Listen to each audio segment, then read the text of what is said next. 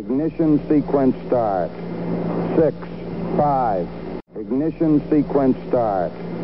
6, 5, 4, 3, 2, 1, 0. All engine running. Liftoff. We have a liftoff. 32 minutes past the hour. Liftoff on Apollo 11. Tower cleared. Welcome to Space 3D. I'm your friendly space medicine-obsessed co-host, Eleanor Rangers, along with Emily Carney, our very own space historian. And this podcast is part 2 of our discussion with Dr. Jim Logan on Space Station Freedom's medical capabilities. Jim had a 20-year career at NASA, including Chief of Flight Medicine and Chief of Medical Operations at NASA's Johnson Space Center in Houston. He served as Mission Control Surgeon, Deputy Crew Surgeon or Crew Surgeon for 25 Space Shuttle missions, and Project Manager for the Space Station Freedom Medical Facility, developing the initial design for a telemedicine-based in-flight medical delivery system for long-duration missions. Let's pick up the discussion from where we paused from part 1 of our interview. What was being planned in terms of the preventive, diagnostic, and therapeutic capabilities that would be within the health maintenance facility? Well, the preventive characteristics really, most of those occurred on the ground, and that was in the sense of monitoring the astronaut population and crew selection. But the countermeasures, the exercise devices, that was something that helped, and that you had on flight. You know, you had your systems to make sure they had clean food and clean water. That's preventive. For the diagnostic capability, you wanted at least basic diagnostic laboratory capability. And what we basically came upon was to have the kind of capability lab-wise that you would expect in kind of an urban acute care facility. And that would include what? And that I mean, like in a corner dock in the box. So you would have the ability to take blood. You'd have the ability to analyze blood and urine. We initially talked about an imaging modality, but it became very obvious to us, at least in Space Station Freedom, that that was a bridge too far. And so eventually we settled on ultrasound. And we knew we were going to have some research equipment on board that was ultrasound device that the academics were going to use that had pretty good capability. And if you could train a crew member to basically use the transducer and be guided in real time by an ultrasonographer on the ground, that the crew could probably perform a pretty decent ultrasound and then downlink it. And in some cases, you could actually see what was going on live. And so that became our go-to imaging modality. And it was right about that time that the so-called FAST exam, research for that was being pioneered in emergency rooms across the country. So that ended up being a pretty good decision, because there was really no way with the technology of the time that you could do the functional equivalent of an X-ray. And even if you did, you'd have to downlink it. And, Eleanor, you and I both know that if you put 13 radiologists in a room to look at an X-ray, you're going to get 13 different reports. And I don't mean this in a derogatory sense, but the thing that we used to say was the national flower of radiology was the hedge. And we needed something that we felt like we could upgrade over time and that there was an increasing experience on the ground of using, and that tended to be ultrasound. Was there also hyperbaric capability? That's an interesting story. Personally, I tried to get the system to adopt the approach of using one of the airlocks as a combination airlock and hyperbaric treatment facility.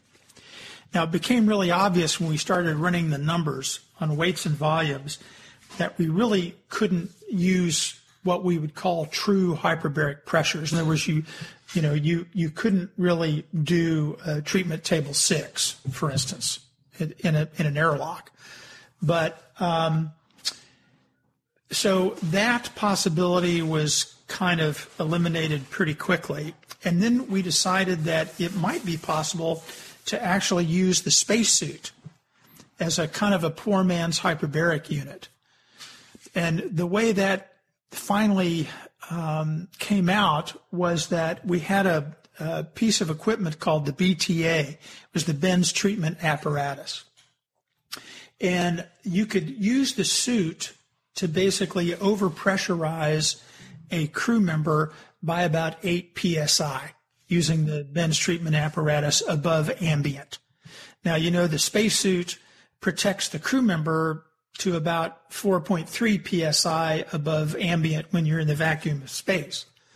But if you did that on the inside of the space station at sea level equivalent pressures, then you could bump it on up to 22, 23 psi, somewhere around there. So it's a little bit like the Gamow bag concept. And of course, but even still, philosophically, in most hyperbaric chambers, if you have a significant event that you're using hyperbaric oxygen for, you need a tender to tend to the patient. And you can't put the patient and the tender inside the spacesuit. So it really was a poor man's hyperbaric treatment facility, but it was a pretty good compromise. And the idea was the most likely operational scenario that you'd get somebody with decompression sickness is during an EVA. So if you could get them into the airlock and pressurize the airlock and get the helmet off, you would have automatically gone from 4.3 psi to 14.7 psi. And then if you could use the Benz treatment apparatus and go another 8 psi above that was pretty good. And so that ended up being a compromise between the engineering realities and the medical requirements. What about some other things like dental care? Dental care was interesting. In Skylab, the crew got extensive training in dental care. And what they learned how to do was to extract a tooth.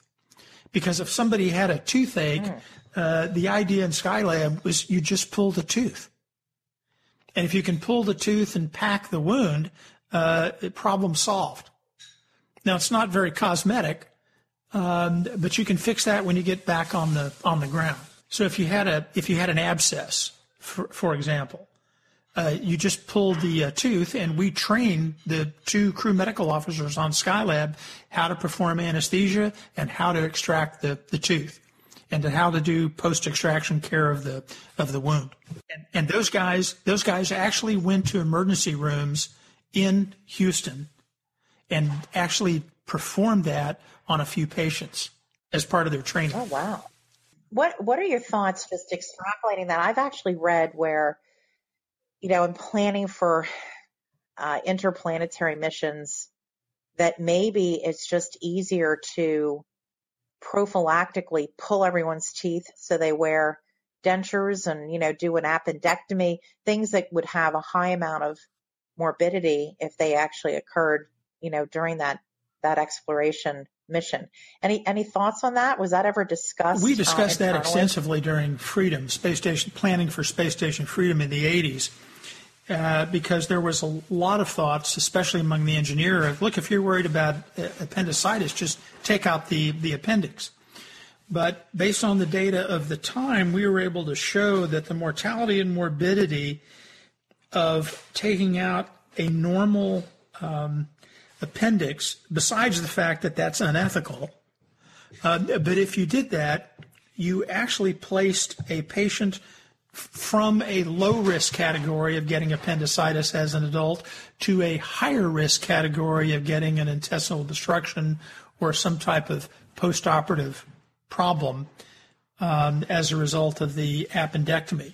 Now, those data may be different now, but when we looked at those data in the 80s, we were able to pretty much nix that idea. Plus, we were really uncomfortable. I was personally uncomfortable, and the medical establishment, the clinical medical establishment, was uncomfortable about the idea of prophylactically taking out a normal appendix.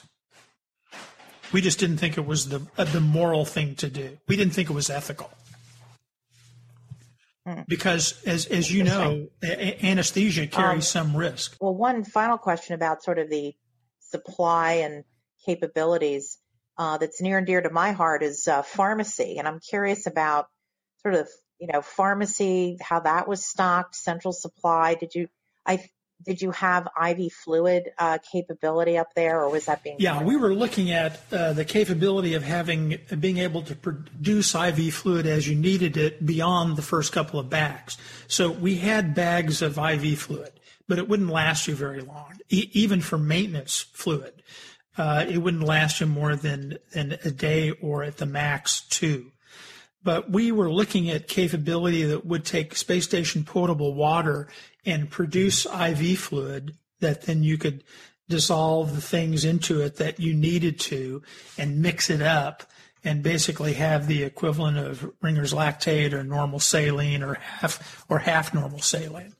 So we actually looked at technology to do that, and that was going to be the approach. On the ISS, my understanding is they still have IV bags that have obviously not expired, and that's what they'll use. I don't think they have capability to make IV fluid as they need it.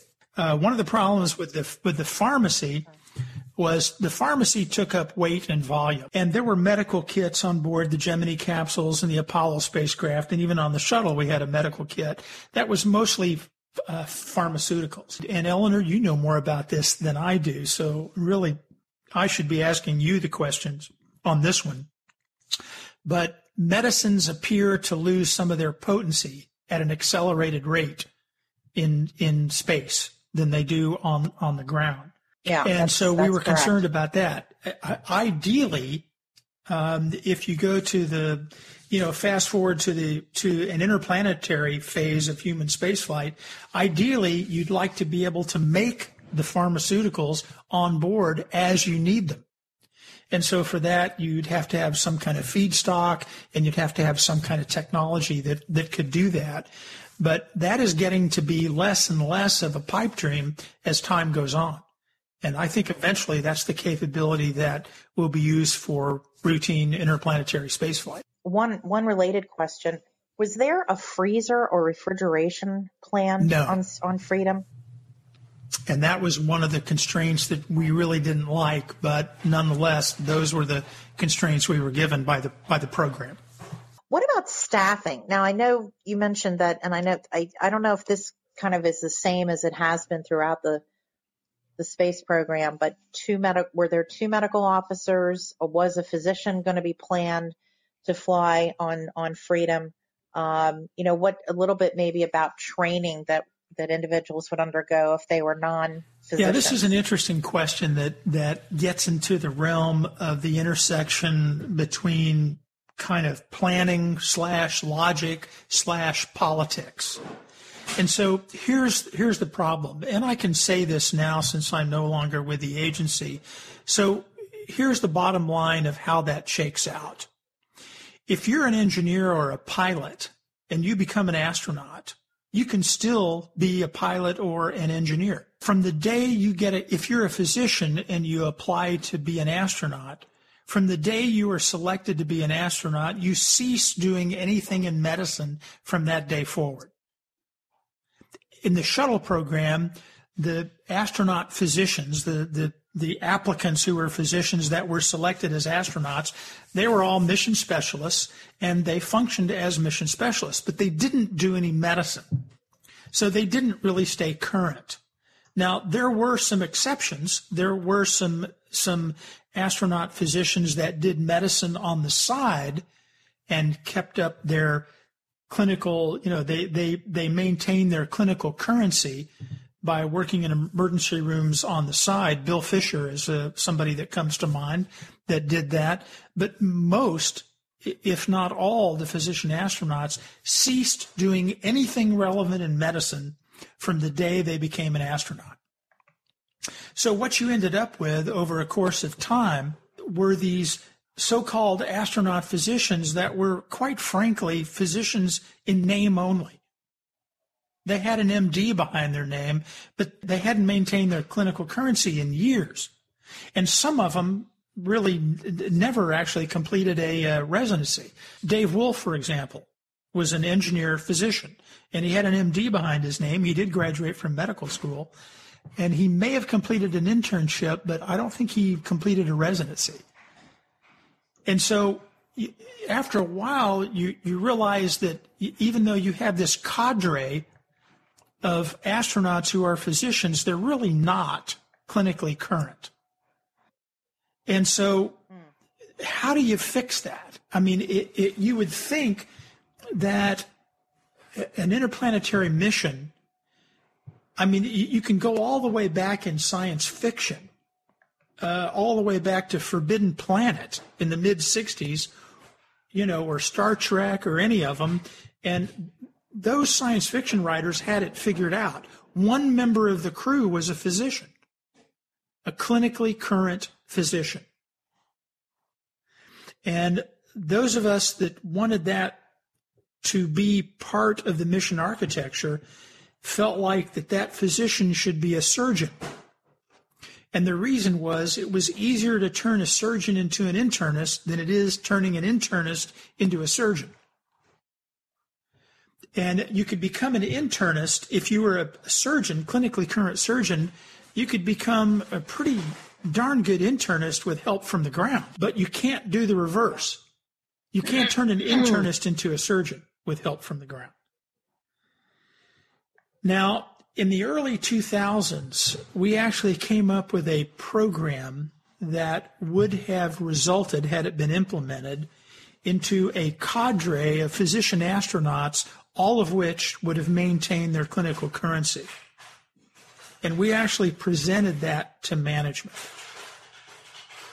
Now, what do you think management's decision was? Probably a big no. Not only no, but hell no. And the prime movers of that no was the astronaut corps. And the reason was the astronaut corps was still kind of managed by what I would call the old guard. And in the old guard, they wanted to keep medicine as far away from the crew as possible.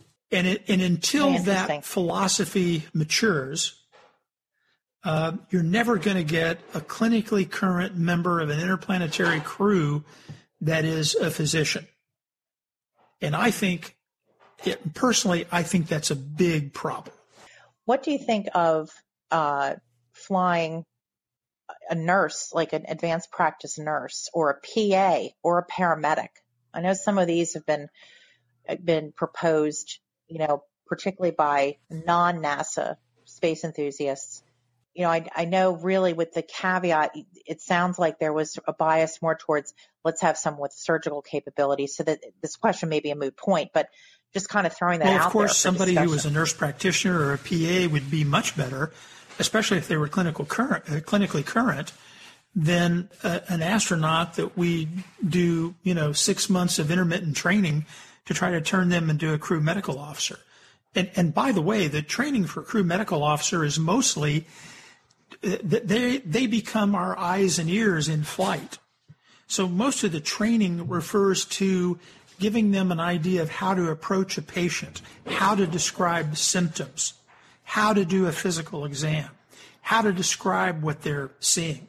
So I'd be all for having a nurse practitioner or a PA, but I think there's really no justifiable argument against the concept of having a true surgeon on board, because that person, male or female, would be able to take care of the largest range of anticipated medical conditions. And that statement that I just made is very hard to argue with once you really think through the problem.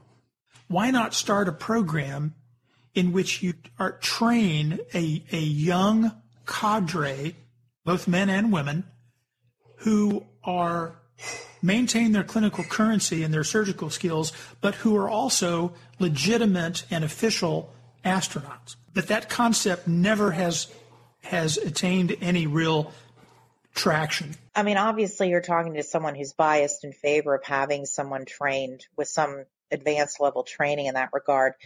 But, it does sound a little bit like, the teacher in space, where originally it was going to be someone who was just a teacher, had very minimal astronaut training, but then that was sort of revamped in the wake of the Challenger disaster. So I don't know whether someday this concept could be revisited using that concept of the Future in Space and how that evolved over time, where you've got it's sort of, astronaut skills plus. Well, unfortunately, in my opinion, based on my experience at NASA, there won't be any traction with the idea I just described until we have an unnecessary mission termination due to a medical contingency or, God forbid, an unnecessary in-flight medical death.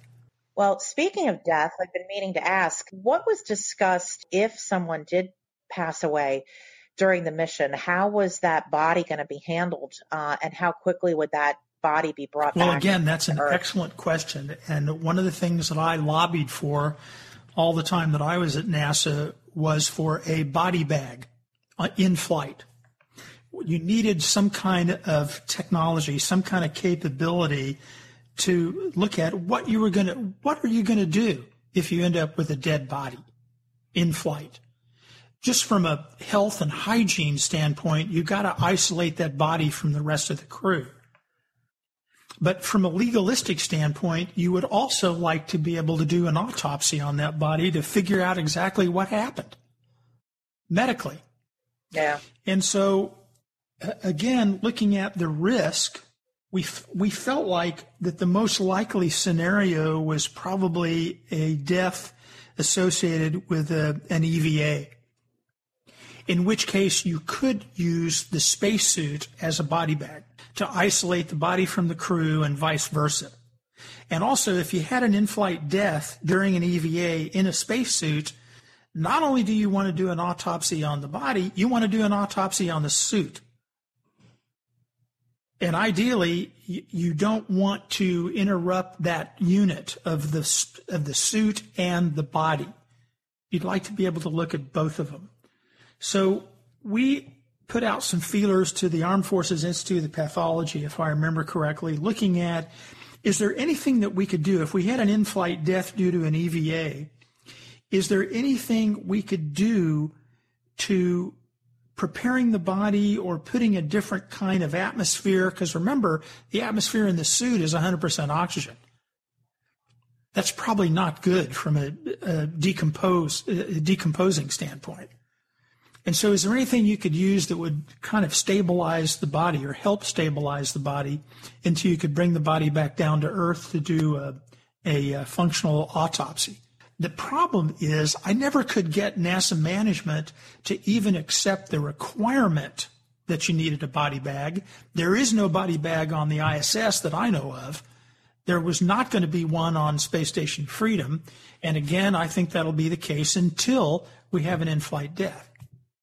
There were some kind of comical, when you look at it from a kind of a black humor standpoint, engineers are real flippant, especially when it comes to biomedical issues. So a lot of the engineers said, well, if you had a death, you just push them out the airlock, right? I mean, that isolates the crew from the body.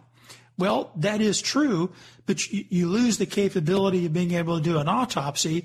And unfortunately, when the flight dynamics people looked at it, if you shove the body outside, basically what it does is freeze, and then a couple orbits later, the body comes back. And so it becomes space debris. So that wouldn't be a very good solution. So eventually we'll need to solve that problem, because eventually there will be an in-flight death. Rather sobering. Well, it seems that there were a lot of planned capabilities for Space Station Freedom that built on Skylab, and that really would have, I think, enhanced our ability to diagnose and treat, at least to a limited extent, during those missions. I'm curious, and you've alluded to some of this already, what eventually happened? I mean, I know that Freedom was canceled, reconfigured, but can you give us a sense for what evolved sort of subsequent to, this sort of wish list or maximal capability in space at the time for medical care, and sort of how that's transitioned to what we have currently? Well, before I try to answer that, let me also admit up front that most of my knowledge on this subject is about 3 years old. So I can't really tell you if anything significant has happened in terms of upgrading medical capability, in-flight medical capability in the last 3 years. But having spent 22 years at NASA, I will be willing to wager that nothing has been done to enhance in-flight medical capability. And nothing will be done until we get a significant in-flight medical contingency that forces an early mission termination. But in essence, what you do is you incrementally upgrade your diagnostic and your therapeutic capabilities. And that has become easier and easier given the improvement in technology that's happened in the last 10 or 15 years. And there is a lot of technology that is now used in the operational military environment that could be used in a space environment as well in terms of medical monitoring. So you were actually also at NASA during the time that the space station was reconfigured and evolved into the ISS. Can you talk a little bit about, maybe some of the trade-offs that had to occur and some of the frustrations regarding what sounds like, there had to be a lot of trade-offs for how things were reconfigured? Well, I'll give you one that's kind of a personal frustration, and that is that you got to remember one of the original major justifications of ISS was to do the necessary basic biomedical research, the bioastronautics research in space that would prepare us for extended duration lunar missions and extended duration missions to the Mars system. That really hasn't been done. And part of the reason is, ISS was in essence kind of designed on the cheap. And it wasn't designed with a lot of automation in mind. On any given day on ISS, it takes at least 3 crew members to make sure that it doesn't fall out of the sky during the next 24 hours. That's a hyperbolic statement, but to a large extent it's true. So there's really not, if you only have a crew of 3, that crew is busy doing maintenance for the station to keep it going. So only when there's a crew of 6 can you do any meaningful science, especially biomedical science. And as both of you know, you have to have a large sample size to do meaningful, significant biomedical research that gives you results that you can use, that gives you news you can use to plan for future missions. So unfortunately, the station has been a little underwhelming when it has come to biomedical research. For instance, this is I have to do the math always when I say this, but I think this is year 56 of human spaceflight. And we are no closer now to the gravity prescription than we were in 1961. And by gravity prescription, I mean we don't know the dose, we don't know the frequency, and we don't know the side effects for artificial gravity. And I'm talking about even for animals or plants. We don't know. The only thing that we really know for sure is that 1G, 24 hours a day, 7 days a week works, and that 0G, 24 hours a day, 7 days a week really does not work long term. We also know that the countermeasures that we have you could not do in a settlement situation. And by settlement, I mean men, women, children, multiple generations. So we're going to have to determine the gravity prescription. And the prime question is 0.38 G enough? Is that enough for people and the plants and animals upon which people subsist? And is that good enough for gestation, for reproduction, organogenesis, gestation, birth, and developmental milestones? And you're talking 0.38 G as in Mars. Because gravity. if 3Hg isn't enough, if you do the study to determine that 0.38 G is not sufficient, in one fell swoop, you can cross off Mars and cross off the moon as civilization destinations. Just to put the nail in the coffin, you cannot talk In my mind, you cannot even think about talking of men, women, children, multiple generations on Moon and Mars until you can prove that the gravity is sufficient to really support that. Otherwise, it's fantasy, sheer fantasy. It might be fun fantasy, but it's still fantasy.